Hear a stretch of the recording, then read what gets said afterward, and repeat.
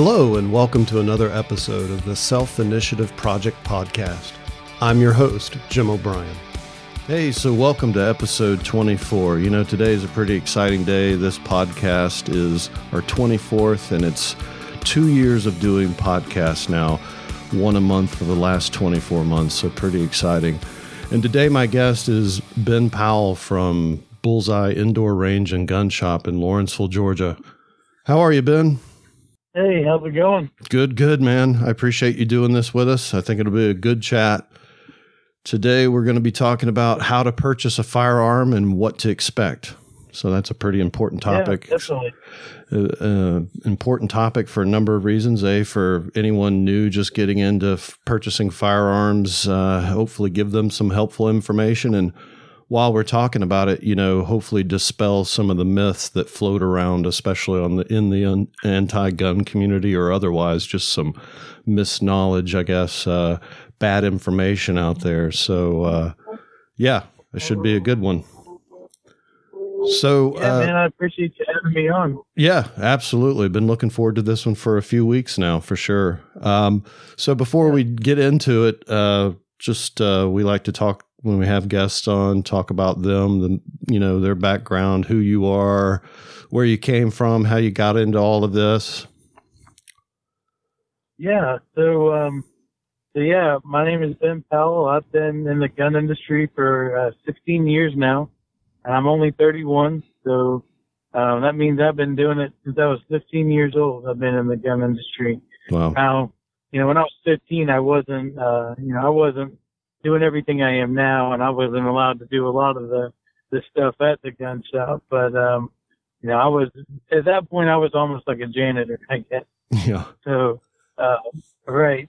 But, I've been doing it for 16 years. I mean, I love every minute of it. I'm a part owner of the shop. Me and my family own it. Me and my dad and my three brothers, we all work there, and, we love it. So, yeah, we've been open since 1991. Wow. So I'm coming up on 30 years here now. And like I said, I've been there since 2004. So right after the assault weapons ban went on the place, that's how I remember it. Yeah.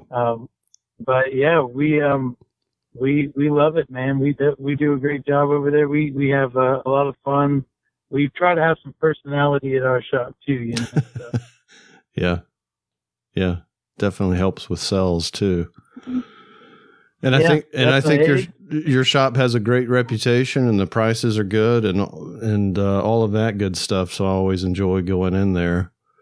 But we wanted to talk. Yeah, we appreciate that. Yeah. Yeah, absolutely. And today we wanted to talk about purchasing a firearm, purchasing a gun, and what all's involved with that, and kind of like what people can expect and what the process is like and all of that. So I guess we'll just start with, what's involved with buying a firearm? What's involved with buying a rifle?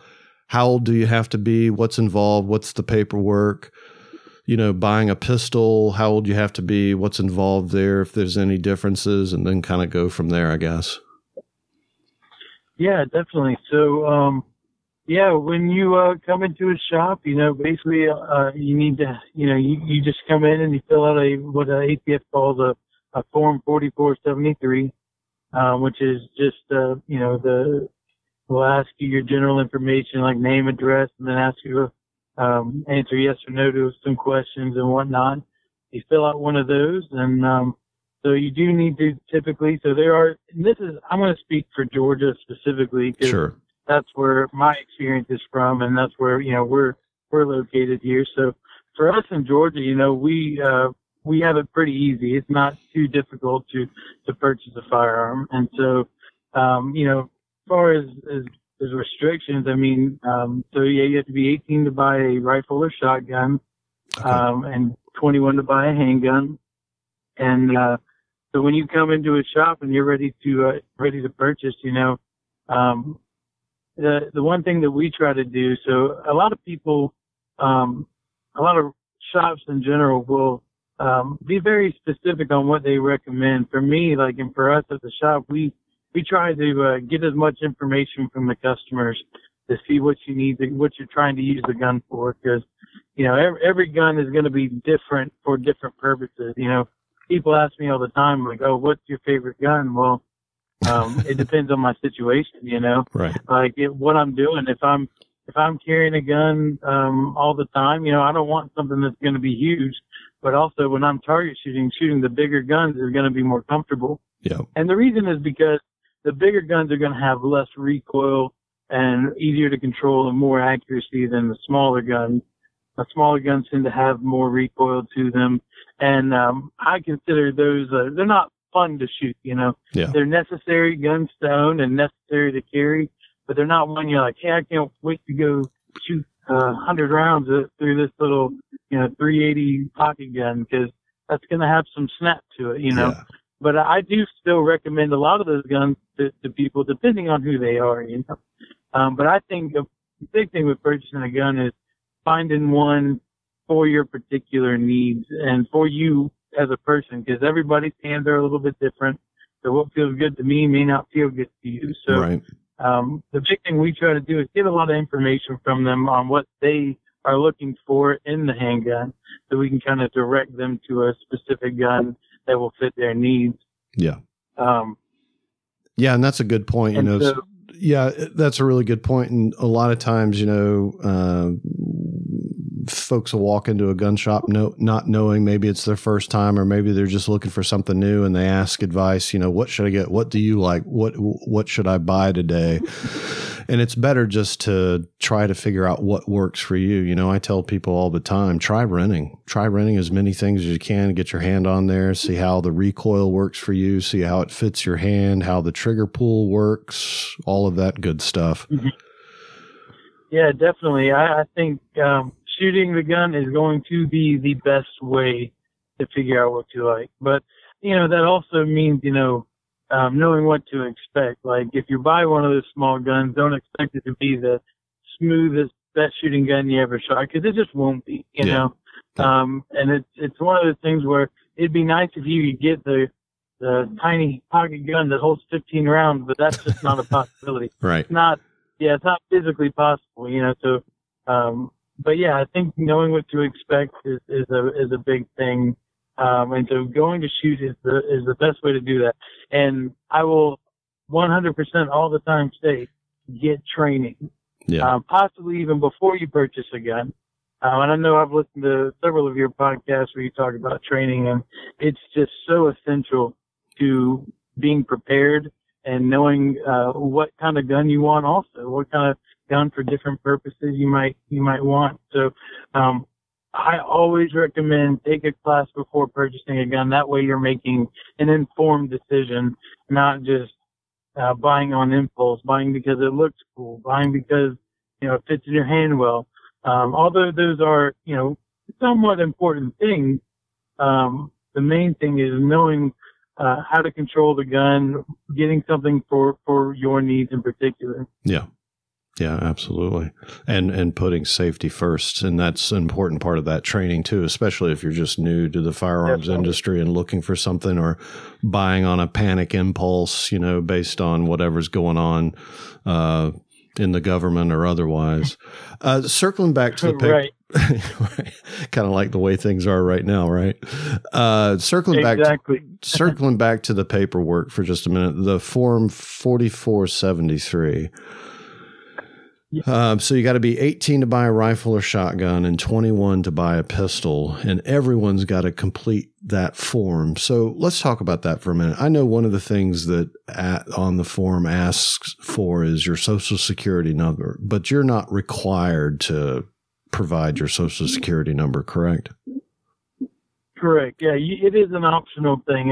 You know, the only time I'll recommend that you put your social security number is if we have to do a background check, and that's just so they can narrow down who you are. Sure. It might not take so much time for them to come back with the correct background, and it can help them, you know, again, like I said, narrow down who you are so they don't get you confused with somebody else that may have a similar name to you. Yeah, and that's a good point. So most anyone coming in to purchase, unless they have a concealed carry permit or a concealed carry weapon permit like we have here in Georgia, everyone's got to go through a background check, right? Assuming they're purchasing legally in a store. Everyone's got to, when they fill out the paperwork, you guys get on the phone and call, don't you? Right there on the spot? So, yeah, we can do it a couple different ways. When we do a background check, they do have a website we can do it through. It's just primarily what we like to use because it's more, it's better time-wise. It doesn't take so long to do the background check. It allows you to do multiple things at once if need be. But, everything requires a background check. The only thing that I would say doesn't is if you have a concealed weapons permit in Georgia, that lets you go around having to go through that background check. So, again, I always recommend anybody that purchases a gun or owns a gun, get a carry permit. Not that you're going to carry it everywhere you go, even though I may recommend that. Right. Not that you're going to necessarily carry it everywhere, but even for the simple fact of if you get pulled over and it's in your car, it lets the officer know that, hey, this guy or this lady is a law-abiding gun owner, and that kind of maybe puts their mind at ease a little bit, Yeah. And it's just something good to have. It allows for a quicker purchase, but it also is something, you never know when you're going to go through an area that you're like, you know what, I need to have something on my side. Yeah. So I would highly recommend that as well. But yeah, pretty much a background check on everybody. There is no, as the liberal media like to say, gun show loophole. There is no gun show loophole. As bad as they want there to be one, because even at gun shows, they have to run background checks. If they're a business, they got to run a background check. Yeah, if they're a business, everyone still has to do that paperwork, right? There is no real loophole. Right. Nope. You don't. Everyone has to fill that out. There is no gun show loophole, like they say, for sure. Yeah. And I want to talk more about that, but just to finish up on the primary paperwork, I know, so if you have your CCW, you're good and you can skip the immediate background check, but you also have to have a driver's license either way. Are there any other forms of ID that'll let you purchase, or does it, what is the rules and regulations around the ID outside of a CCW? So yeah, you would need a driver's license with your current address. That seems to be a big problem. Sometimes people don't tend to update their license to their current address. So you would need your driver's license with a current address, or basically any photo ID, government issued photo ID with your address on it, and an expiration date will work, which the driver's license is going to be one of the only things that applies there, considering, passport's not going to have your address on it. Things like that. So, yes, but if you don't have your current address on your driver's license, you can still purchase. You would just need a something government issued with your current address. So it would have to have your name and your address on it. So, it would have to be government issued. So like a tax document or, car registration or something like that, would work for that in that case. Yeah. And so, good stuff there, because that helps, when you come into the shop and you're looking to buy, here's some things that you can just expect. Waiting periods. Where are we here in Georgia with waiting periods? It doesn't seem like anyone has to really wait anymore. Is there any instances where there is a waiting period in place? So there's not like a set waiting period, but when we do a background check, they can either tell us three different things. So they can tell us you're proceeded, you're good to go, you can take the firearm home that day. And they can tell us that you're denied so that you can't buy the gun that day. And they can also tell you delayed. So what they do in a delayed situation is they give you basically 3 days, not including the day that you do the background check or the day that you can pick it up. So basically 5 days is like the most you would have to wait. And so the 5 days is basically a little period where you can, they'll either call us and let us know that you're proceeded, or if they have to come back with a status within those 5 days, or you can legally come get the gun. So that's really the only waiting period that you're going to have. It's just when purchasing a standard firearm. Class 3 items is a little different. Sure.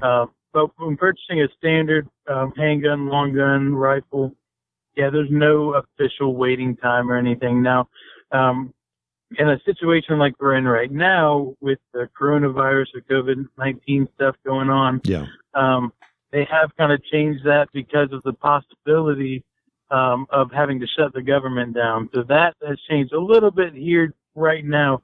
But in the 16 years I've been doing this, that's the only time I've ever seen it. It may even be the only time in history that it happens. But but they do normally, I would say, 85% of the time, they come back with a status within a few days, in the case of like, if you're not a U.S. citizen, they are usually delayed. I don't know, if I've ever done a background check on someone that is not a U.S. citizen that didn't have to wait. Yeah. And that's a pretty standard thing for, again, if you're not a U.S. citizen.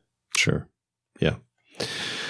So talking more about this gun show loophole myth, I was just having this conversation with a buddy of mine the other day he's up in Chicago, actually. And so he was talking about, that's one thing where there needs to be some things in place. And I'm like, wait a minute, there is no gun show loophole, because any business present at the gun show selling firearms has to have you complete that same form and go through the check process, just like if you walked into a gun shop.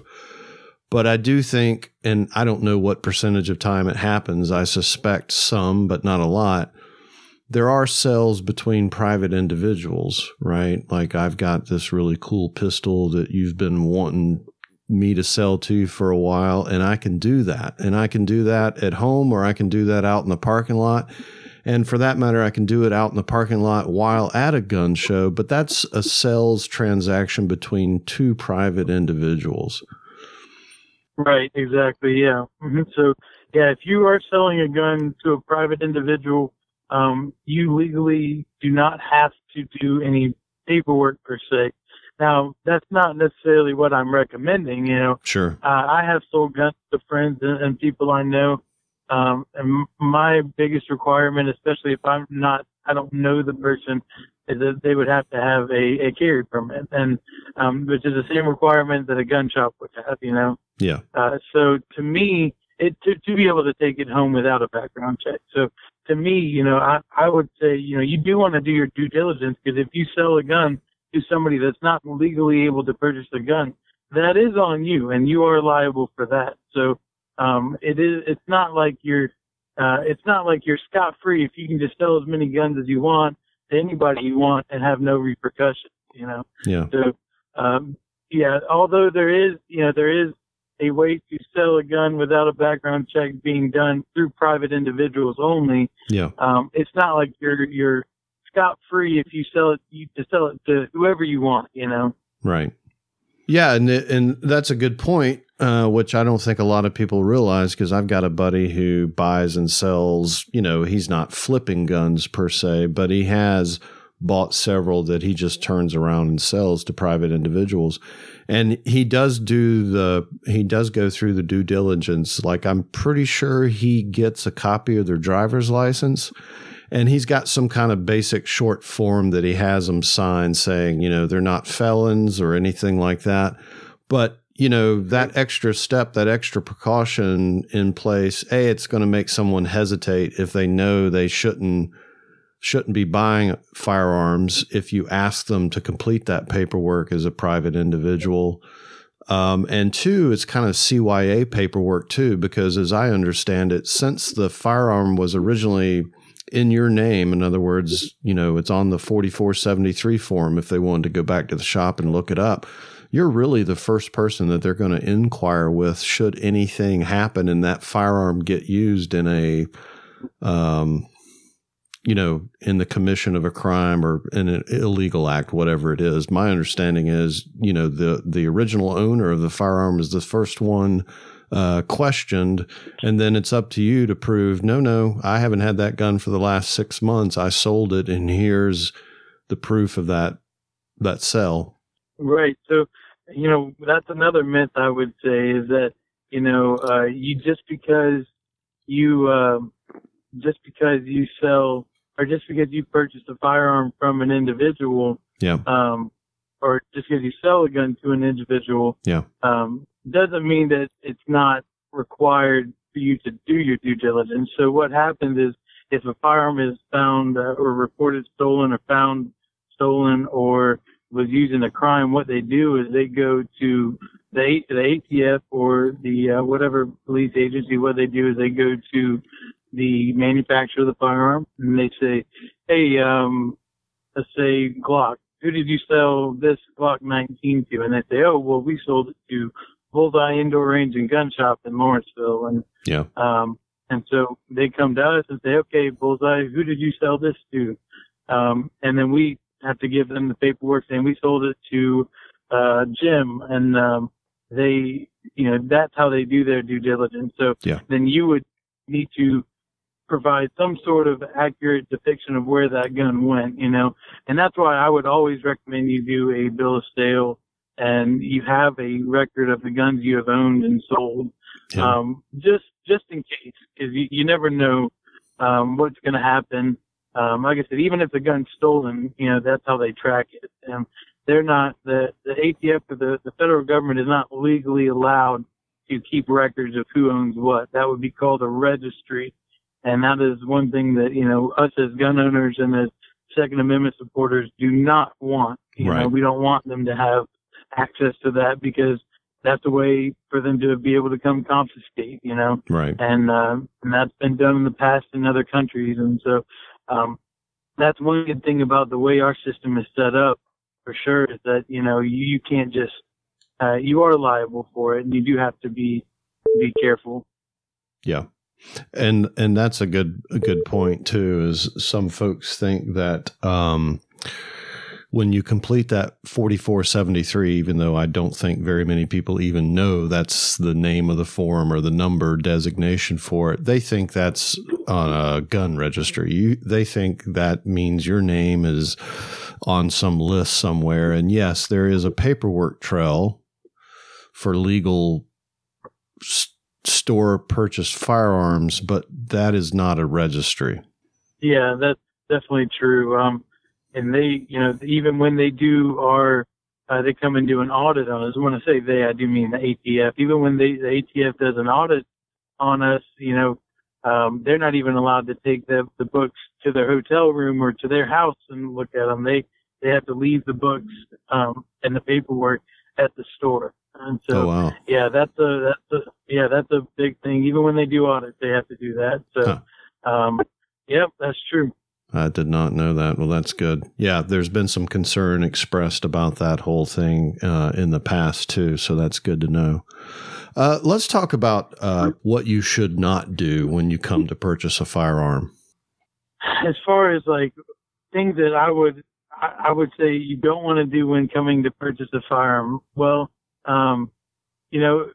be open to listen to the sales associate. Now, a lot of one thing that we try to do is we try to let our customers look around and have some space to look around a little bit.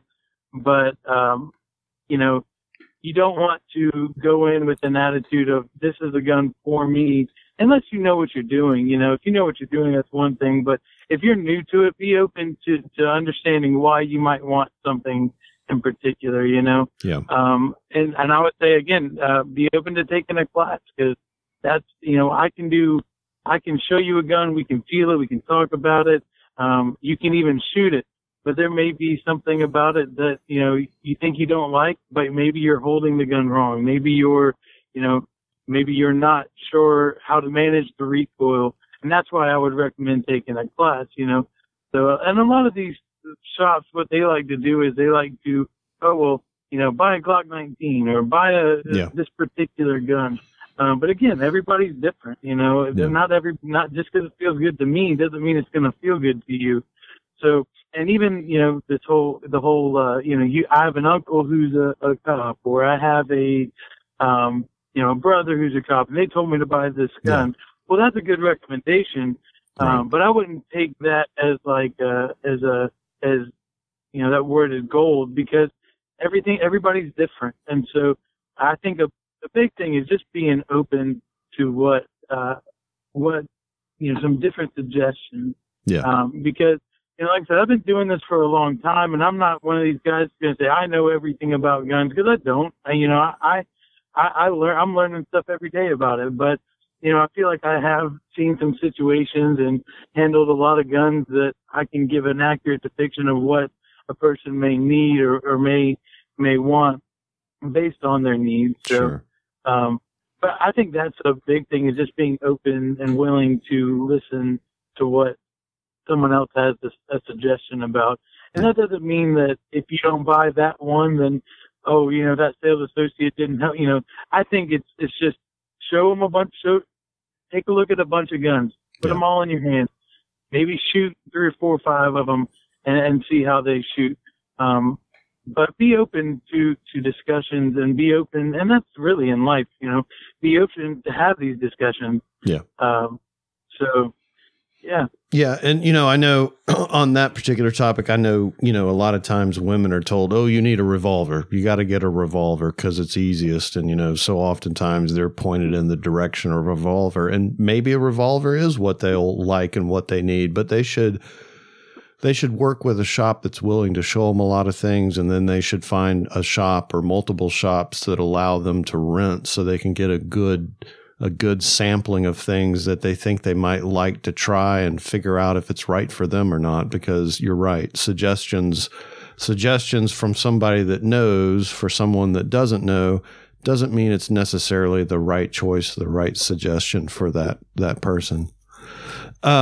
So proxy purchases, when I go in and I say, hey, I want to buy my uncle this firearm, that's illegal, is it not? Yeah, so that's what we call straw purchases, actually. Straw purchases, and a proxy purchases, I'm sure proxy purchase is another term for it. But yeah, a straw purchase is when somebody is buying a gun for someone else. And that is 100% illegal, and I can smell it coming from a mile away. And it's one of those things that it happens all the time. Most of our bad reviews come from that. Because what'll happen is, you'll get a man and a woman come in, and, the man will pick out a gun that they like, and then they'll say, oh, well, she wants this gun. And that's textbook right there. There's your telltale. Yeah. Yeah, definitely. I mean, I've had people, exchange the money in front of my face and, say, well, this is not for me, it's for this person. Well, that's not legal, Yeah. You can't purchase a gun in place of someone else, that they have to go through that background check, and they can come back on you, because that form 4473 is a federal form.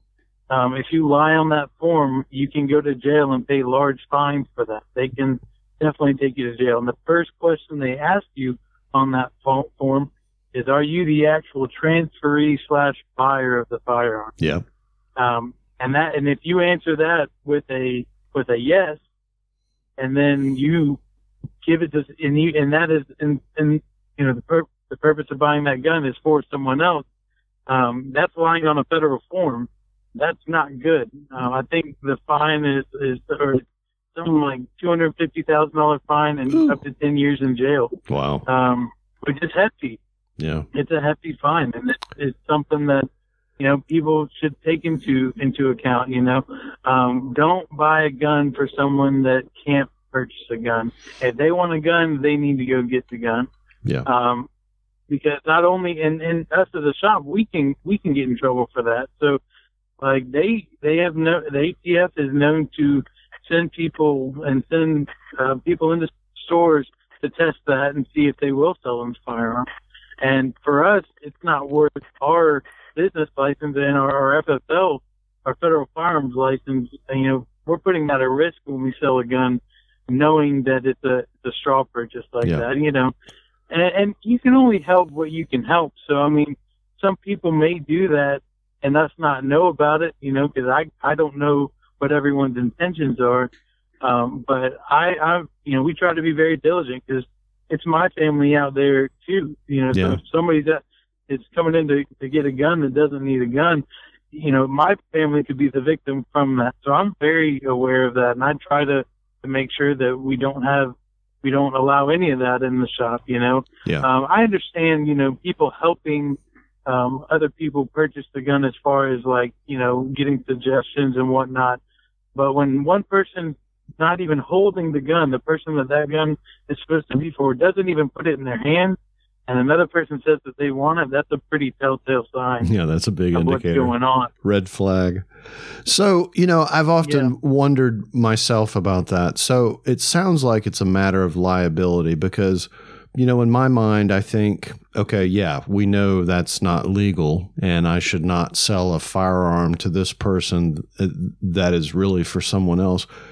But what's the difference between that and then that person that purchases it for themselves going out in the parking lot and selling it to that individual right after they've made the sell? Is it a matter of traceability and liability, and that's really the only difference in that situation? Because I've often wondered, like, I get that it's not legal, but, you know, nothing says I couldn't go out in the parking lot right after the sale and just sell it to them on the spot. Right. And there's no way to tell whether that's happening or not. You know, that people could be doing that, but the thing is that I think the difference is really in intention, what their intentions are, you know. If you buy it with the intent for it to be for someone else, then that I would consider that a straw purchase, you know. Yeah.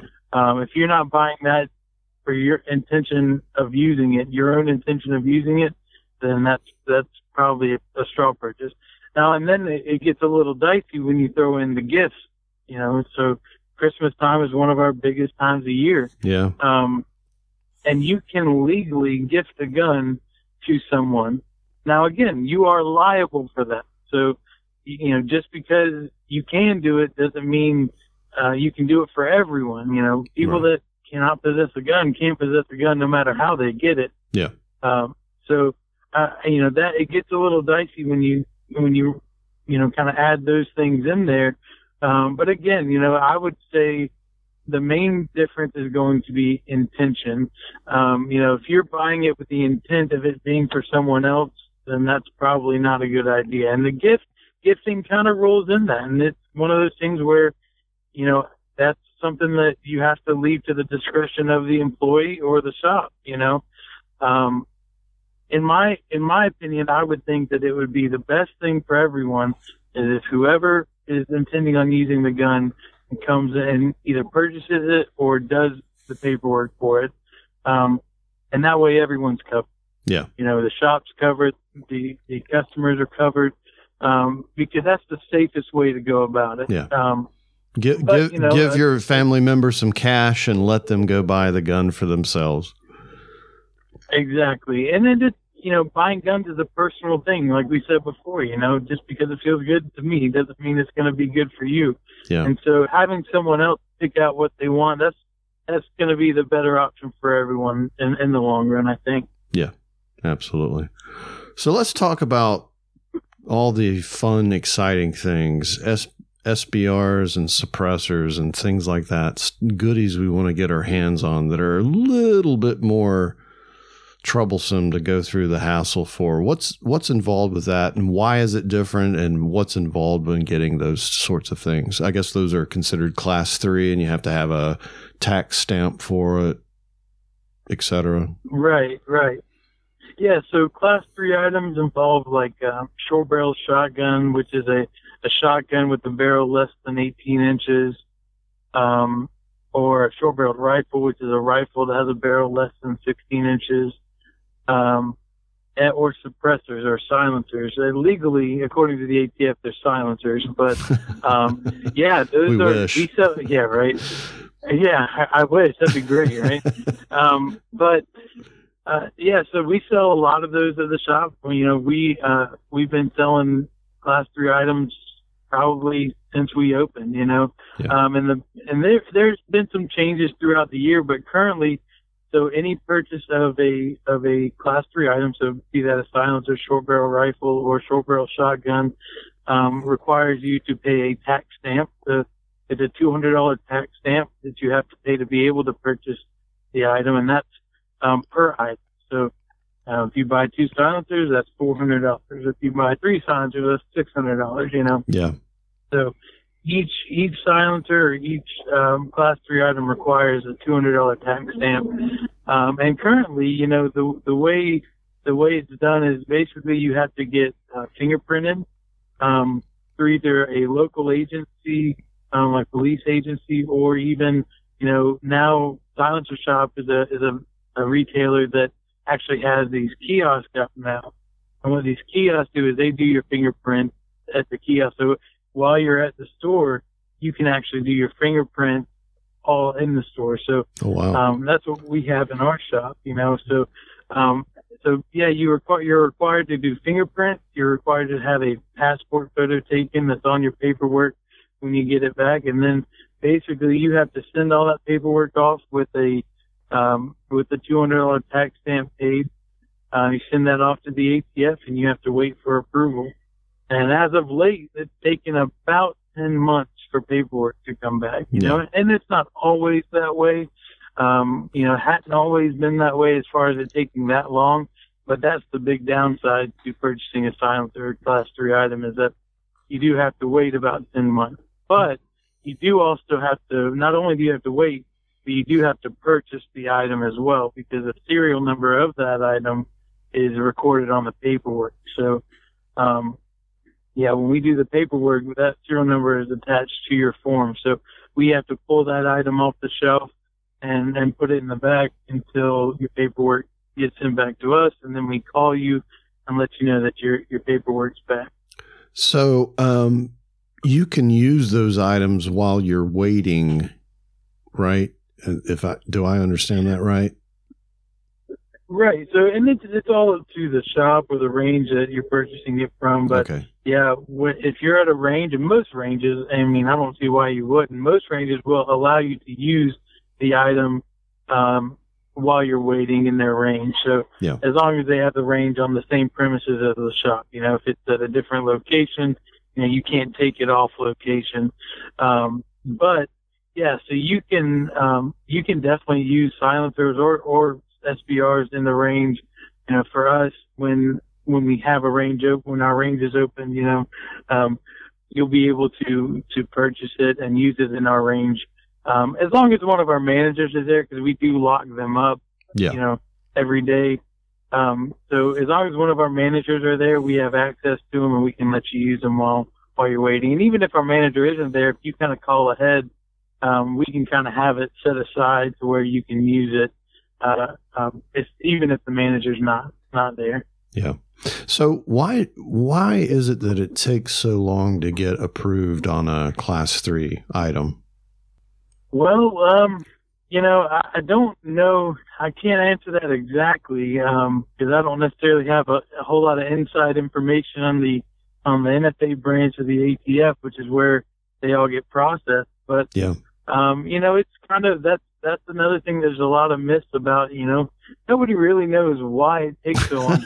It's a mystery. What they do is they do a background check. Yeah, it is. It's kind of a mystery. You know, they have to conduct a background check, which seems to be about the longest part of the waiting. And you can also call and get updated from the ATF on where you're at in the process, not necessarily in how much longer it will take, but if you're in the phase of background check, or if you're in the phase of you know, reviewing the form and all that. So, you know, that's an option too.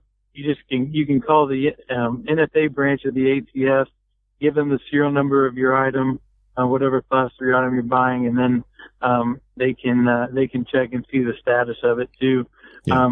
But it's I don't know that I can answer that honestly. We'll pretend it's just volume. Sure. Yeah, we'll just pretend it's volume of what they're having to deal with going through there, right? The NFA is having to deal with. And that is probably part of it. Yeah. So, okay, I've purchased let's say I've purchased my suppressor, and I've sent in my $200 and my photo and the paperwork into the ATF NFA, and I'm waiting. And, while I wait, maybe I come up to the range a couple of times and shoot with it because I'm super excited to try it out, just see how cool it is to shoot a silencer. And at the end of that 10 months, I'm declined. What happens then? So, yeah, and that's happened before. It's not very common. But yeah, if you're denied from that, so you technically do lose your $200 fee that they charge. Yeah. And there's a way to appeal it also. Okay. Just in case you are falsely denied, that is a possibility because we're talking about the federal government here. Right. But right.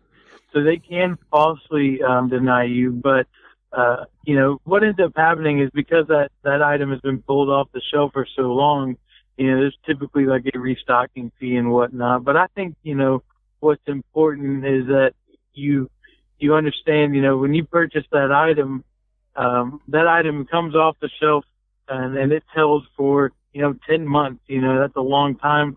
At any given time, we probably have 300 to 400 class 3 items that are waiting for tax stamps. So, sure.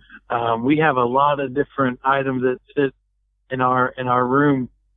A whole shelf full and basically a whole room full of suppressors and, SBRs that are waiting. So yeah, typically, there's a restocking fee. I don't know that every shop's going to be a little different on how they do it.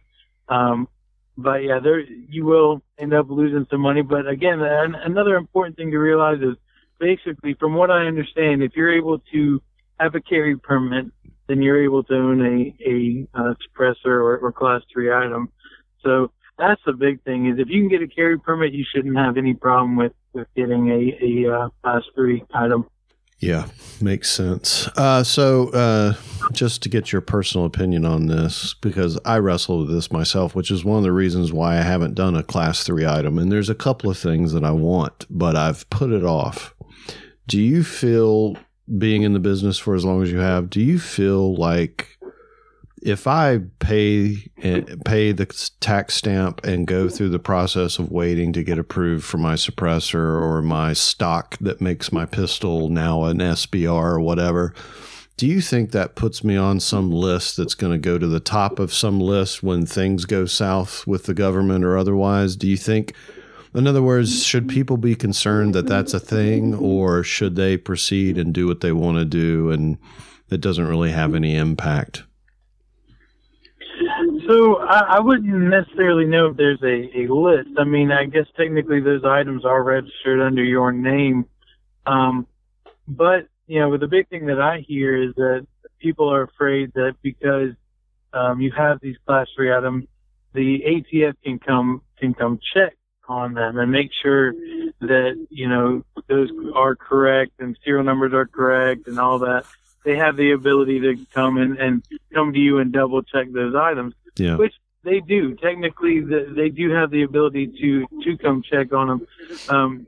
But, in dealing with the ATF for a long time, I think, I've only heard of one situation where that has been something that's happened. And what it was a wife whose husband had passed away and had this old machine gun that he had. Yeah. And they had to get it transferred into her name and got it transferred into her name, and an ATF agent came and checked on it and made sure that item was transferred, and that the serial number was correct and all that. Usually what that means is that their paperwork is off and they want to make sure they have some sort of discrepancy and they want to make sure that their paperwork is right. Yeah. The ATF is a very understaffed agency. Yeah. And again, I've been talking to the inspectors and the agents.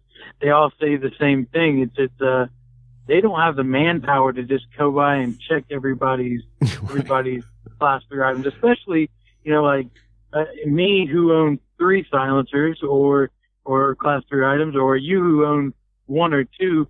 as opposed to some of these companies that own hundreds or thousands of them.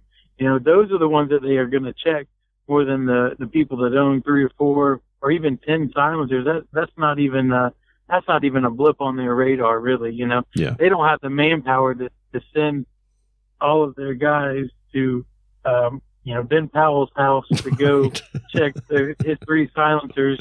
For some reason. Right. The only real event that's going to happen is if you're probably doing something you shouldn't anyway, and you're on their radar for that. Right. So, to me, I don't worry about it because, like I said, in the 15, 16 years I've been doing this, I've never heard of someone getting checked just because they were checking or trying to incriminate them or anything like that. That's what a lot of people worry about. Yeah. But for me, I think that's more of a conspiracy type mindset. And sure. So I don't think it's as much of a big deal personally. Yeah. But they kind of, if it's a federally registered item, they kind of have to have the ability to come check it because it's paperwork on your end and it's paperwork on their end. Yeah. If their paperwork is incorrect, they got to be able to come to you to fix it, Yeah. And that makes sense. I do understand that. Although purchasing a silencer and doing the registering to me doesn't make a whole lot of sense as far as why you have to go through all that. Right. Especially for what I call a glorified muffler. Right. Because in all essence, that's about what a silencer is a glorified muffler. Yeah. It is. So, yeah. Yeah. But. So machine guns, taking this one step further, and I know your shop has a couple. How do machine guns differ, or how does the purchasing process for machine gun different, or is it the same as the other Class 3 stuff? What's the delineation there? So it's the same process. So it's the same process to purchase a machine gun as any other Class 3 item. Okay. But the difference in a machine gun is the item has to be made before 1986 or registered before 1986 to be able to purchase them. Okay. What that means is they are very expensive. Yes. So, and I'm just kind of guesstimating here, but like one of the cheaper Class 3 or cheaper machine guns is a Mac 11, let's say. And those, last I checked, are bringing somewhere between $6,000 and $8,000. Wow. For any of them. So they're very, very expensive, and if we can afford them, and go for it. But they're very expensive, and they're expensive to feed too. You got to pay for the ammo. Got to pay for the ammo to feed that baby. Oh yeah, that can be more expensive than the actual item. So. Yeah, no, absolutely. So it's got to be pre-86, pre-1986, and otherwise it's pretty much a Class 3 type of item. Right, exactly. Yeah. Yeah, I knew they were expensive, and I suspect that fact alone will keep most people from ever even having to worry about machine guns. But, there's always this big debate in especially the anti-gun community. Why does anybody need a machine gun? And they're too easy to get. Not really. I mean, if you got a lot of money, nope, I guess. They are not easy to get. Right. You got to find them first, and then you got to pay for them. And then you got to feed them. That's the problem. Is there's not a lot of them. Yeah, there's not a lot of them out there now. They do. They are kind of an investment too. They go up in value pretty high. A little bit every year. They seem to go up. It depends, but a lot of people will buy them. If you purchased a machine gun back in 1995 and you still have it, that gun is probably about 3 or 4 times what it was worth now. What it was worth then. So wow. So they are investments too. But a lot of them will cost more than your car. Yeah, right, and then some. Yeah. Oh, definitely. For women coming into the shop, whether it's their first purchase or subsequent purchase, but primarily the first purchase, what would be your biggest piece of advice for women coming into the shop? So women have it rough when it comes to carrying guns. I feel for women because, like us men, we have, baggy clothes more or less. We have usually larger shirts and things. You know, we have places to hide a gun, whereas a female does not have very many places that they can hide a gun, you know. Yeah. So women, it you know, a lot of it depends on, you know, how they want to carry. You know, if you know, I would always say it's best to have the firearm on your person if you're going to carry it. You know, and that's my personal preference. Yep, mine too. But a lot of women like to carry it in a purse also, you know. And, you know, that's probably better than nothing. But, you know, having it on your person as far as a female goes, it's hard to do. You know, and honestly, what I would recommend, and that's just because it's hard for women to find accessories, is whatever gun you buy a holster designed for women. So there's a website, and I'm going to call them out because they're a good website to go to for women specifically. But it's called the Well Armed Woman. Yes, familiar. Yeah, and they are fantastic. They have lots of different options for women and carrying for women that are on your person, not just, you know, for purses and things like that. Yeah. Again, a purse is that's all you got, and that's what you got to do. It is what it is. But I would highly recommend carrying it on person, on your person. That way, it's easier to get to. And they have things like holsters for bras, holsters like what they call belly band holsters. Yeah. Things like that are specifically designed for women, because they do require some special care to make sure that they can carry efficiently and effectively. You know. Yeah. For us men, you know, most holsters, you know, are going to work for us, you know, as far as like inside the waistband, you can throw your shirt over it. Women don't have that extra bit of shirt to cover their gun, you know. They have to come up with more creative ways to do it. Yeah, they got to change their wardrobe, you know, in a lot of cases. Oh, definitely.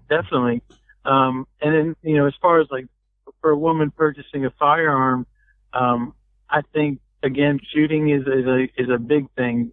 Knowing what you're getting into, trying out different calibers, trying out different sizes, understanding that smaller guns are going to kick more than bigger guns. Yeah. So if they plan on just keeping it at the house, or this is going to be a home protection gun, get a larger gun. Don't get a real small gun. That way you can practice with it, you can target shoot with it, get comfortable with it, and shoot it without having to deal with the higher recoil and things like that, you know? Yeah. So I'd say first is take lessons and learn about it, learn about the gun, learn about what you want, and know what you want to use it for.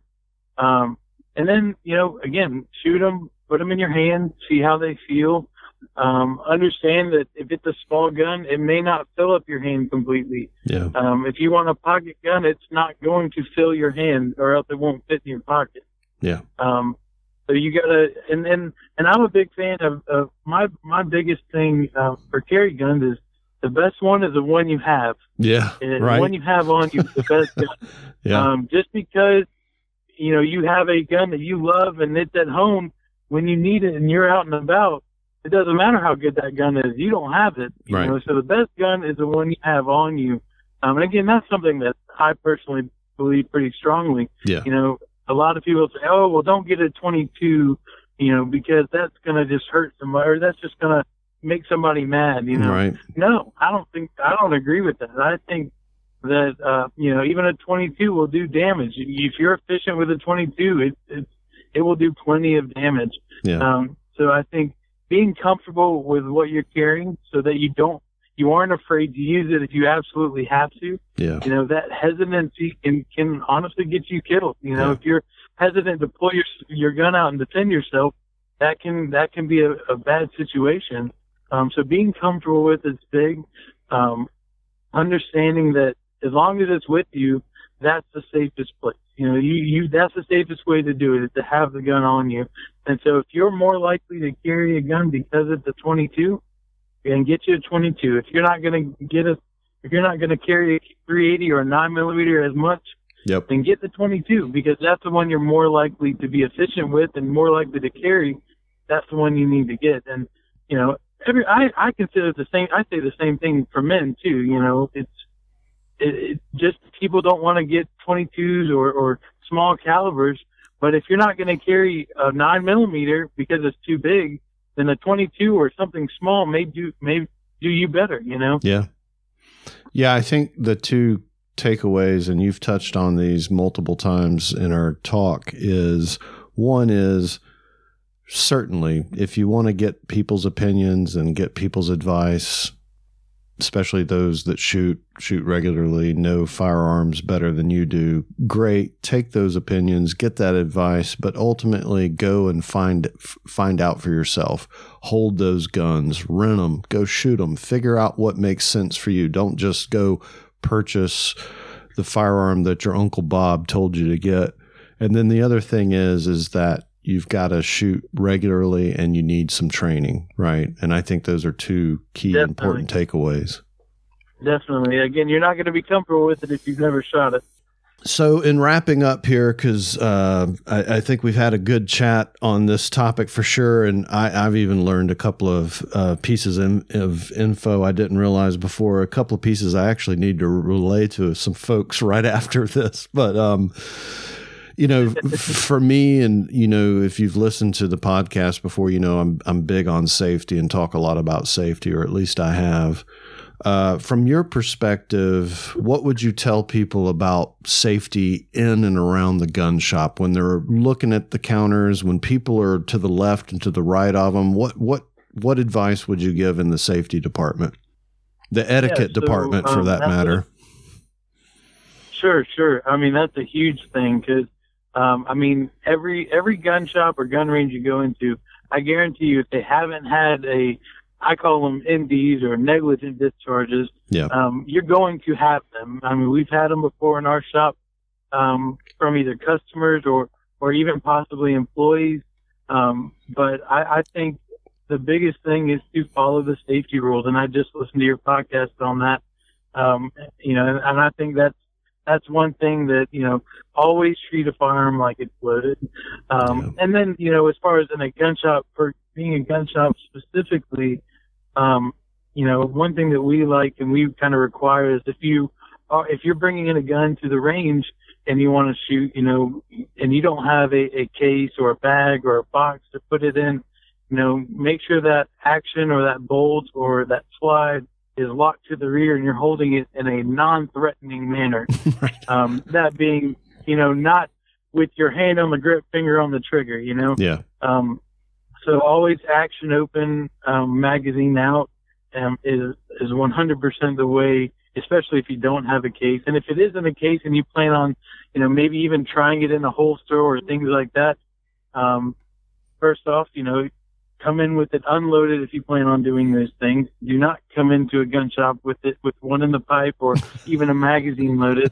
Again, it happens all the time. Yeah, I'm sure. And at our shop, we encourage you to carry inside the shop loaded and ready to go. You know, I don't think a gun shop is a place where, you know, that is not valid. You know, carrying is not valid. I think it's definitely a place that people should carry, but do not take that firearm out under any circumstances unless it is in a dire situation, you know. Yeah. I don't care if you want to try it in a holster. If you want to try it in a holster, then we're going to make you go in the range, unload it, and then you can bring it back in. But, you know, one other thing that I would say would be if you bring it in a box or a bag, to let the associate take it out. It's going to make us more comfortable as sales associates. Yeah. It's going to make other people around us more comfortable, just because we're going to take extra care. And I'm not saying that, you know, because you're a customer, you don't know what you're talking about, so you don't know how to handle it. But it's more about making everybody around you more comfortable, because you are dealing with something that is potentially dangerous, you know. And so we try to take extra care in that. You know, we don't want any accidents to happen. So, you know, we try to, you know, again, keep our heads on a swivel, even in the shop. Yeah. And we look at people, their reactions and their actions in general. You know, if they're, you know, most people are going to carry inside of a gun shop, and I'm fine with that. Again, just don't take out that firearm unless, it is in a situation where a dire situation, you know, because it can be very, very traumatic to people that are just in the same room or something like that. Yeah. I mean, I've been in the same room. I've had a negligent discharge before, and it was 100%, 1,000% my fault. Yeah. If you have one, it's because you broke one of the rules. Yeah. That's just the way it happens. But if you break two of the rules, then somebody's probably going to get hurt. Yeah. So that's one thing that I'm big on, is making sure that you follow all the safety rules, the guidelines that you talked about in your previous podcast.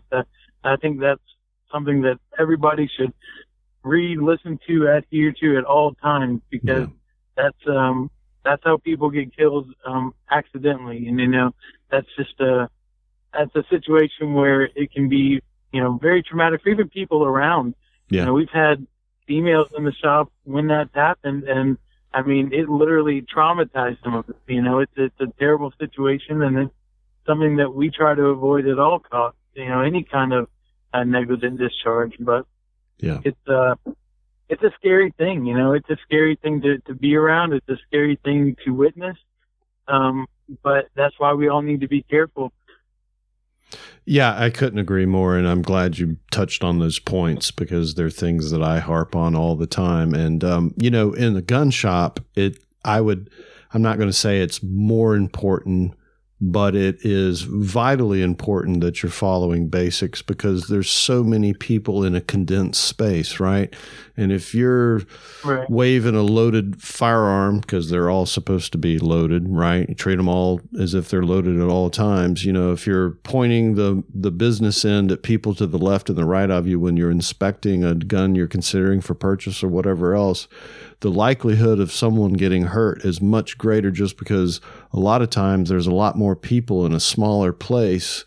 And so those safety rules become even more important from a shop perspective. At least it seems like to me.